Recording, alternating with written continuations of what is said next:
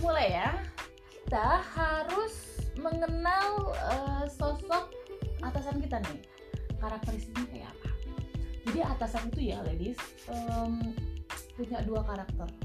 Ada orang atasan yang dia itu as a boss, jadi ngebosi banget gitu. Terus ada juga yang as a leader, jadi memang orangnya tuh berkarismatik, kemudian dia menganggap kita, timnya ini bukan cuma sekedar bawahan, tapi juga partner untuk sama-sama menyelesaikan satu pekerjaan. Jadi kita ini aset lah untuk dia ini gitu. Kita harus kenalin dulu nih. Misalnya ambil contoh gini, misalnya besok atasan kita mau presentasi ke bos gitu, ke pimpinan gitu ya, terus dia minta kita untuk bikin bahan. Beda-beda nih. Misalnya gini, contoh nih, misalnya nama gue Siti nih. Terus Siti, besok saya mau presentasi tentang outsourcing, jadi kamu tolong minta bahannya ke HRD ya. Selesai. Cukup di situ doang tuh ngomongnya. Ada lagi satu lagi, dia bilang gini, Siti, besok saya mau presentasi tentang outsourcing, kamu tolong minta ke HRD kebutuhannya apa saja. Apakah cuma cleaning saja kah, landscape saja kah, atau divisi mana yang dibutuhkan. Terus kamu juga minta ke procurement, karena kemarin ada beberapa vendor yang sudah mengirimkan penawarannya. Terus selain itu juga minta nih budget ke keuangan, kira-kira batasan budget kita berapa ya untuk outsourcing. Enak kan? Beda banget. Terus dia bilang lagi nih, kamu email aja malam ini, nanti kalau saya belum tidur saya buka, kalau enggak besok pagi lah saya bukanya gitu ya. Tapi kamu siapin plan B-nya.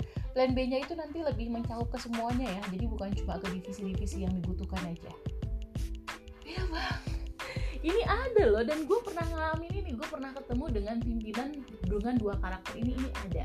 Nah, sekarang kalau kita sudah tahu karakter atasan kita seperti yang kayak bagaimana, kita baru bisa mengantisipasi ketika dia itu menyakiti hati kita atau ngeselin lah.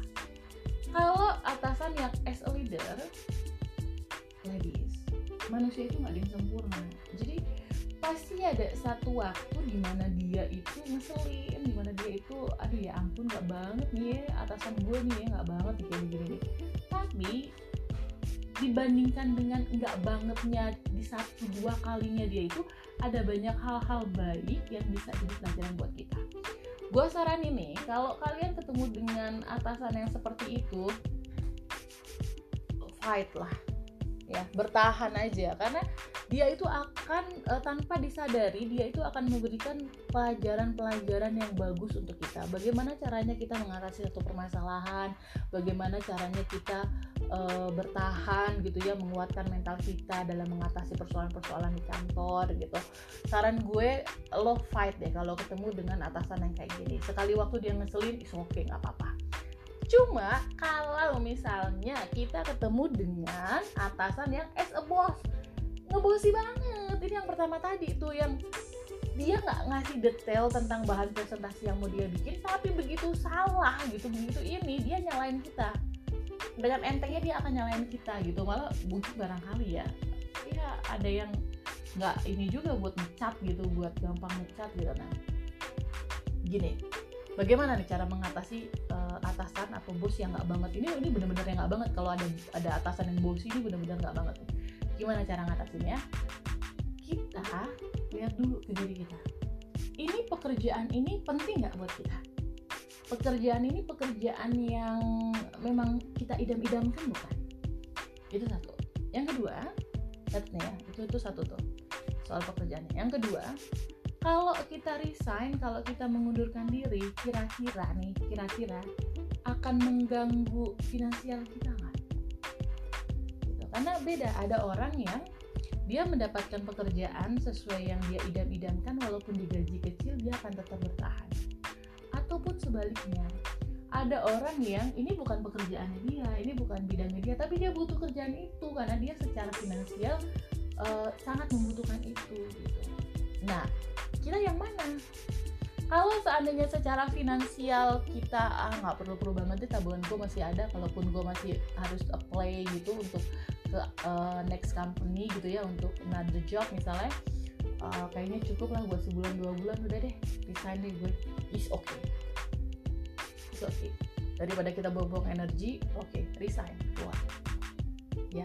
Tapi Tapi kalau seandainya pekerjaan itu sangat penting untuk kita dan secara finansial kita membutuhkan pekerjaan itu, ladies, fight. Kenapa fight? Anggap ketika kita ketemu dengan bos yang nggak banget ini itu merupakan apa istilah ininya ya? Kalau pewayangan tuh kawah candra di muka. Jadi ini itu sebagai penggodokan mental kita, cara kita berpikir, cara kita bertindak gitu. Selama dia ngeselinnya itu hanya sebatas persoalan pekerjaan, belum bicara yang misalnya bicara kasar lah, apalagi sudah kasar dengan tangan misalnya atau apa. Saran saya adalah fight. Kenapa fight? Nah, jangan kemana-mana, kita bahas lebih lanjut nih setelah ini. Oke?